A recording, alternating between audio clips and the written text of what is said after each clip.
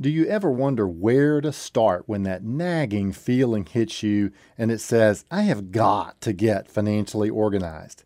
Okay, let's not do this.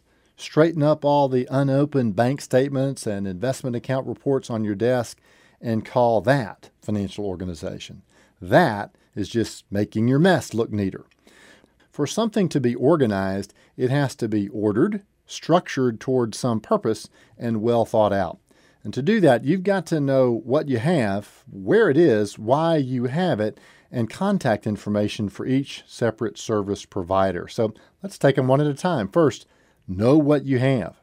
Begin with the major categories that most of us deal in: insurance, banking, investments, retirement, income taxes, debts, and legal documents. For simplicity's sake, you could take out a legal pad and write down each of these headings on a separate page. Then, under each heading, just write any account or policy or contract or document that you have that comes under the appropriate heading. Write down the actual account or policy number for each item. Number 2 is to know where it is. Having a list of each item is fine, but do you know where that list is? Could your spouse or loved one using that list locate your will, your life insurance policies, your tax returns from last year? Now, I suggest either a filing cabinet or a simple file box where you keep all your important documents. Even better, use a document scanner and keep an electronic copy as well. And the third thing is to know why you have it. Assume that you're not available to answer any questions.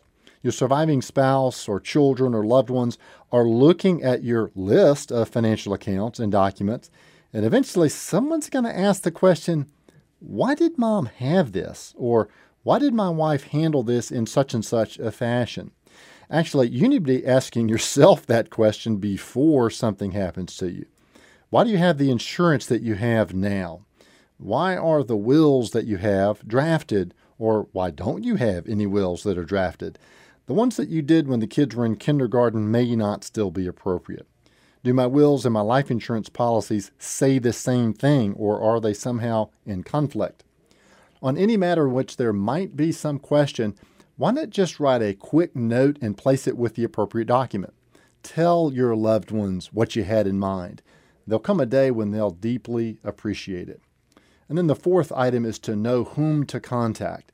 Despite their best efforts, attorneys get old and die. Life insurance companies change their names, investment houses change hands, and CPAs retire.